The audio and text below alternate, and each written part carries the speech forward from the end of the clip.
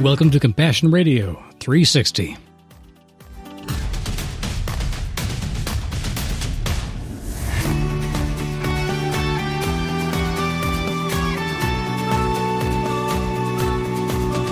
Good morning, honey, and welcome to Compassion Radio's 360. We got a whole new one for you today. Yeah, it's about time. We've done some reruns lately, but we're back in the saddle, I think. Compassion Radio 360 is more about a look at the world as it really is, but also bringing it back to the spiritual lessons as they really are in what might seem like hopeless situations, and inspiration in places that might seem like they offer nothing to us that would be inspiring. Mm-hmm. And yet it's there. And this topic this week got me tickled when I first started thinking about it. I can imagine all of these strange scenarios that come out of people's interpretation of the situation they're in based upon this syndrome that we're going to discuss today. We have a lot of things now that are diagnosable syndromes. And often they're mocked by people who don't know what they mean. Exactly. And so this is not a syndrome that is a medical condition or even a mental health condition, but it can lead to some issues. Like obsessive-compulsive people that have that kind of tendency would lead to obsession that might be counterproductive for sure. But it has to do with how you see yourself and what you believe about yourself and how that has consequences. I've come to believe as an adult that pretty much everything I believe has an effect on my behavior, good or bad. Well, the topic today is something called imposter syndrome. I do believe strongly that it is a real thing because I believe also I have struggled with this. I'm just going to jump right off the bat and give it a definition. Basically, imposter syndrome is doubting your abilities and feeling like a fraud in where you are and being overly critical of yourself in your job position, in your ministry position, in your life position, and just feeling like a fraud. And I would say it's a syndrome because it's not just thinking critically about what you have done or feeling guilty for something you've done in the past. It is a total judgment of yourself that defines everything. Yeah. So if you really are encompassed by, enclosed by a view of yourself which is not necessarily true, then it is going not just to color everything, it's going to affect everything. This article reminded me of a Far Side cartoon that you used to love, and it was an elephant sitting at a grand piano. Yeah, on a tiny little piano bench. On a tiny little piano bench, and he has this look of terror on his face, and there's a thought bubble above his head, and he says, "What am I doing? I'm a flautist, for crying out loud." The elephant's nightmare. He's truly an imposter in this situation. But that kind of what reminded me of this. We get into situations where obviously he was esteemed to be in that spot on this concert piano. But he felt like maybe he didn't deserve to be there, that he had other things that he should be doing instead of playing the piano. And I think we've all struggled with that some ways in our lives. That cartoon is safe because it's obviously a ridiculous scenario, but the elephant, if you can identify with him, he's having a nightmare. So it's not real. We all know that just by looking at the frame. He's having a nightmare. We could say that's pretty funny because I've had nightmares like that too. But then other people might say, this is my living reality, and that's where we go into this issue. Yeah. So if you were to explain a scenario now that is pretty common for an imposter syndrome, how would you describe it? Well, a person might feel they were a fraud or an imposter in a situation where they really loved their job. They really love what they're doing. And I've heard people say, I can't believe that I get to do this for a living. I get to do this job. I hope no one finds out that I'm really not as qualified as they think I am. It comes from a place of being taught, whether overtly or covertly, that we should never think more highly of ourselves than we ought to. And you're probably doing that thing. And you're probably doing that. You're probably thinking more highly of yourself than you should, and it's a humility issue. You know, you're in this position because you tricked a lot of people to get there somehow. I can see people in high-power office job situations who are working really hard at what they're doing,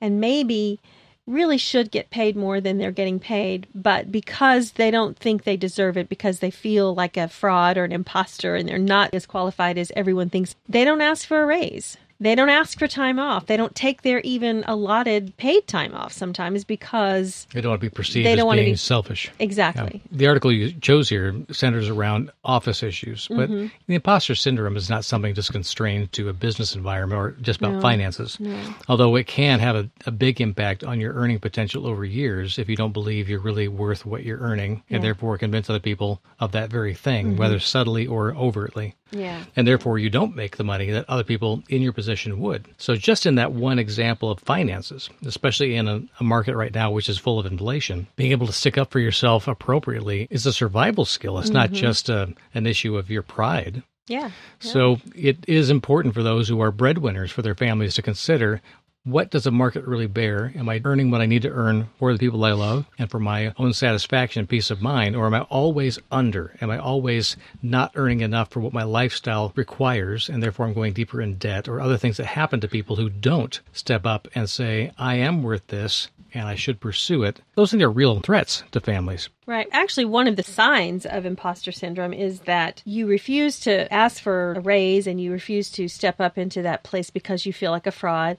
But you overcompensate for that by buying into trendy things, trying to look the part. And even if you don't feel the part, and overspending is a difficult situation that so many people get themselves into. We have done that in the past where we just think, we need these things because that's what we want and looks good or whatever. Another thing is overworking. I mean, just working so you can prove that you really do deserve this position that you're in. Even if your boss has said, enough, go home. Yeah. Well, I was saying don't take your paid time off because you feel like, if I do that, then, I'm not doing the job I'm supposed to be doing and people are going to catch on. Let's talk about things that are not just job related.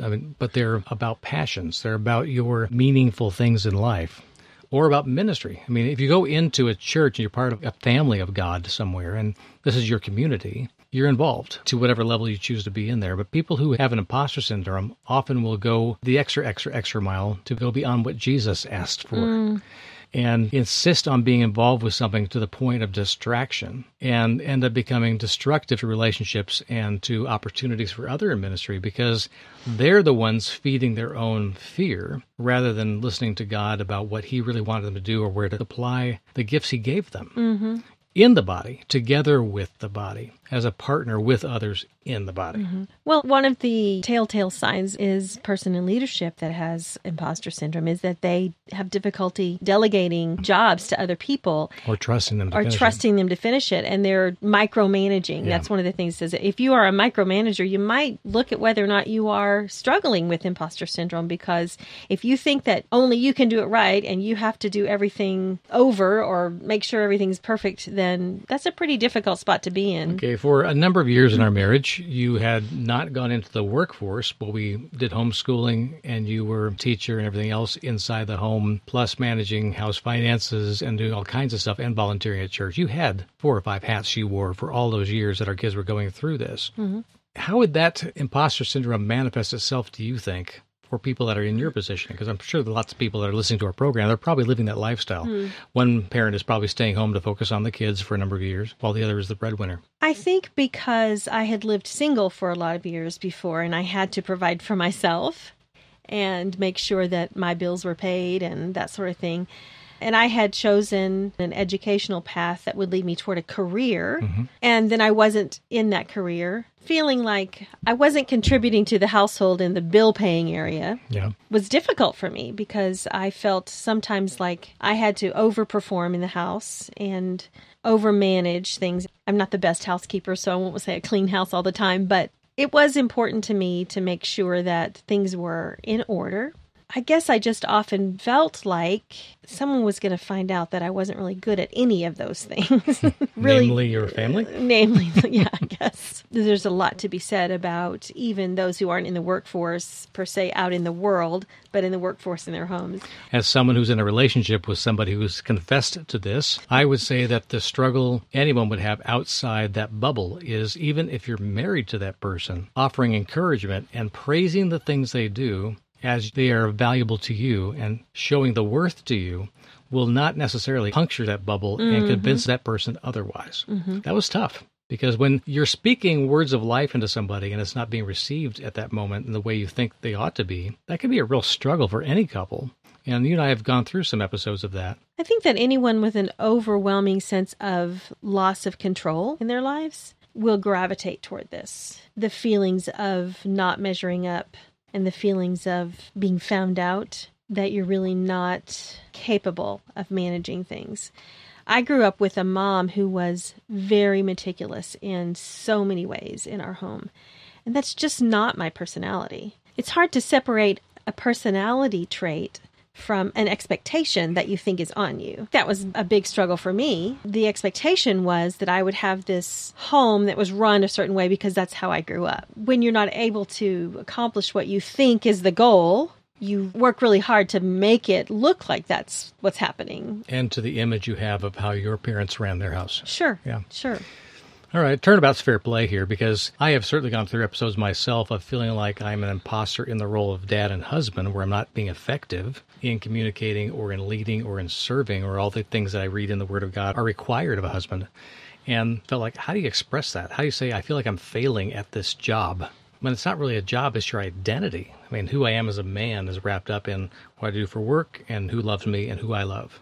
That's pretty much it. And if any of those particular elements seem to be out of whack in your own heart and mind, and you're afraid of losing them because you're not performing up to what you think is necessary to serve them, how do you confess that without sounding like you're just bringing up something to create a fight or to fetch compliments, to build up your ego? I've gone through that too over the years, and I still struggle at times with, am I doing enough to make this marriage work, or to get through this problem, or to take care of something for you so you don't have the pressure on your head and heart?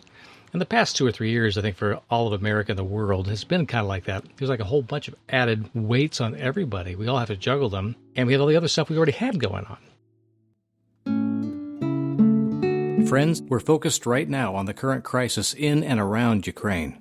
I personally met with dozens of refugees and kingdom workers who ran to the front lines of need and have selflessly given of themselves completely, thoroughly, and as I saw, to the point of indescribable exhaustion. I saw refugee and servant alike shiver in a vicious blizzard that struck the first week of March. They were very much alike in one important way. They were absolutely determined to survive this ordeal and to redeem what their lives have become. We need to follow their example. Will you help us today? We have blankets and food to buy, tanks to fill with gas, and medicine to help them survive the days ahead. This need is not going away anytime soon. Friends, really, we need you now to step up. Please, give generously, even sacrificially, right away. I know that God will be pleased if we do. So call us today at 1-800-868-2478. Mail us at P.O. Box 2770, Orange, California, 92859, or give online at CompassionRadio.com. And you can text Served Ukraine, that's one word, to 53445 to make a gift right now through your phone. And make sure to let your friends know about that option, too. And now, back to our discussion. I still struggle at times with, am I doing enough to make this marriage work, or to get through this problem, or to take care of something for you so you don't have the pressure on your head and heart? In the past 2 or 3 years, I think for all of America and the world, it's been kind of like that. There's like a whole bunch of added weights on everybody. We all have to juggle them, and we have all the other stuff we already had going on before that time that we're still working through. And you and I, of course, are working through a transition of life, for going to a new state and building a home and trying to settle in for the first time in like a very long time. All that stuff is big stuff.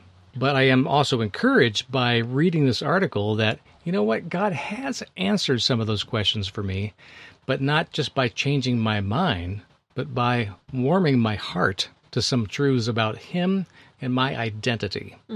That is the antidote. I'm not saying that it's an answer like we just change our mind, because these are deeply held emotions. People that are stuck in imposter syndrome will not believe somebody who tells them they're good at something. They just can't, because to admit that would mean I have been wrong all this time about who I thought I was. And that can be devastating, to step into that place of, wait a minute, I've been that way off base about me? Well, then what am I? Yeah. You know. If you come to the realization that some of these things are happening for you, there are some steps you can take to kind of get you over that hump. Are you overcompensating for things? Are you a perfectionist? Are you feeling on the edge of panic or anger because things aren't lining up the way you want them to line up? I mean, there's so many things that feed into this imposter syndrome. You feel like you have to be Superman, Superwoman. Or someone like your boss has stepped in to say, hey, you got to apply for this thing, when you're scared to death about doing it. And they believe in you, and they're recommending you for it, but you feel like you're being set up to fail. Yeah. So I read a few articles that had to do with imposter syndrome. Most of them were from the secular world, which is something that we want to look at and investigate. and then say, God, what do you want us to know about this? And bring this into our lives as believers and allow the Holy Spirit to teach us truth. To test the spirit, they say, and to Yes. understand, discern what is truth and what is just convenient. Yes. Yeah. So I'm going to sum it up with, here are the 5 big imposter syndrome personality traits. The perfectionist, always seeking perfection in things, never getting things 100% right, or never feeling like things are done well. Superwoman or Superman, you're the one who has to do everything, and you're the strongest of the bunch. The natural genius would be someone who wants to do everything right the first time through. The soloist, I can do it on my own, not asking for help. And the expert, knowing a ton of stuff about a lot of things and thinking that you have to be brought into all the situations. So that's the 5 types, basically. Basically, they're all personality types that want to have an answer for everything. Yeah. So there's a way to walk through these things. And first of all, you can identify what freedom would look like for you. Identify where the self-doubt is. If I could wake up tomorrow without any self-doubt, what would that look like? You and I talked about this very thing in a number of different contexts, and we always call it holy imagination. Yes. It Yeah, is, that's a good word for it. Yeah, be able to see something that is not yet, but that can be and should be based upon the person that we really are in Christ and the power that's available to us in Christ. If we really are believers and say He is our highest love and our highest honor, and He's the one that gives us meaning and purpose in life, and He will hold us until He receives us in heaven someday. If we really believe that, or at least want to believe that, then we have to at least be willing to listen to what He has to say about approaching these things. Yeah. This publication called Fishing for Truth has put this out, saying these are some steps that can cure imposter syndrome. I don't know about the cure, but I know that's a good way to visualize things, like you talked about, this holy imagination, to at least give yourself some space to consider an that alternative. you could be doing this. And then just identify negative messages in your head, what those are, what that looks like. I am thinking negatively about myself in these ways. So the first step, again, was dealing with imagining something better. Right. And the second one was, what's holding me back from that? Yeah. Okay. Yeah. And then go back to, when did I start thinking these things about myself? Identify the source of that. If you can go that far back in If your you memory. can, and then you look as a mature adult. Okay, I'm a grown-up now. If that happened when I was a child, this message started happening. I'm a grown-up now. How would a mature adult respond to that message? Yeah. Not allowing yourself to go back and be 6 years old and getting railed by your parents or So something. again, or a teacher. imagining something about your maturity that you may not feel yet. Yes. Okay. So what would a mature adult Yeah. do in this situation? And then proclaim a mature perspective about this situation. A mature adult would have understood and believed what about this situation? Yeah. Again, more holy imagination. Yeah. And then just choose the truth of who you are. I choose to disbelieve these negative things and this particular lie because I believe these positive things and these truthful things about myself. Okay, there's going to be, Minority Report here saying, wait a minute, I've always believed this stuff about myself forever. How am I going to change in a flash? Again, it's not about just changing your mind. This is about choosing for the moment to set aside those things and say, I'm going to choose in this moment, for this one thing at least, to experiment here, to make a different choice for this thing. Yes. Not about everything in your life. Right. Because the person who has always been a perfectionist, who has been living in this world, if they doubt tomorrow or they repeat a habit again, they'll say, I have totally failed. I will never be any different. And they'll go right back to that source of that negative thought process.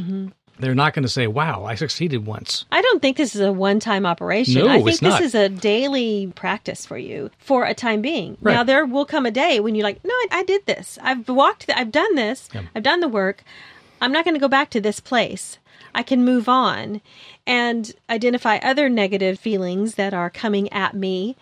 And, okay, here's that same one. No, I'm going to put that one aside because I've already dealt with that as a mature adult. Now here's some other ones that are coming in. Talk about the weight on the scales. You got a barrel full of pebbles that have been every negative thought and belief you've had about yourself all your life. And on the other side is an empty barrel of all the positive things that are supposed to counter that. How long is it going to take you to reach in there and pull out a pebble and stick it into the other side? As long as it takes. As long as it takes. And it will be forever, it seems, before the weight of the positive in your life outweighs the negative on the scales. Not in you, but on the scales, the way you sit back and look at your life. Well, there may come a time when you have to just go push the bucket over. Exactly. But the courage to do that, to go yeah, that extra huge. mile, to do the big thing to transform your life and to say no and cut and run from the thing you believe about yourself before, that courage has to build up to. So all I'm saying is that when we're facing the opportunity to make a little change about one decision for the day, does not mean we're now becoming a different kind of imposter. It means that we're trying something new on behalf of ourselves because it's okay. In fact, it's right and just to love yourself the way Jesus does. And to choose for yourself and for those you love something that will benefit them.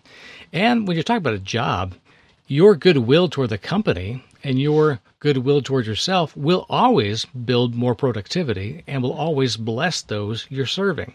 So to think well of yourself and of the people you serve will always bring benefits, will always bring more fruit. I believe that. And the same thing's true about the way we change our behavior in the fruit of the Spirit. If we learn kindness and we start actually expressing kindness, even when it feels so unfamiliar to us, we stop sniping at people, we stop being so negative or critical of others.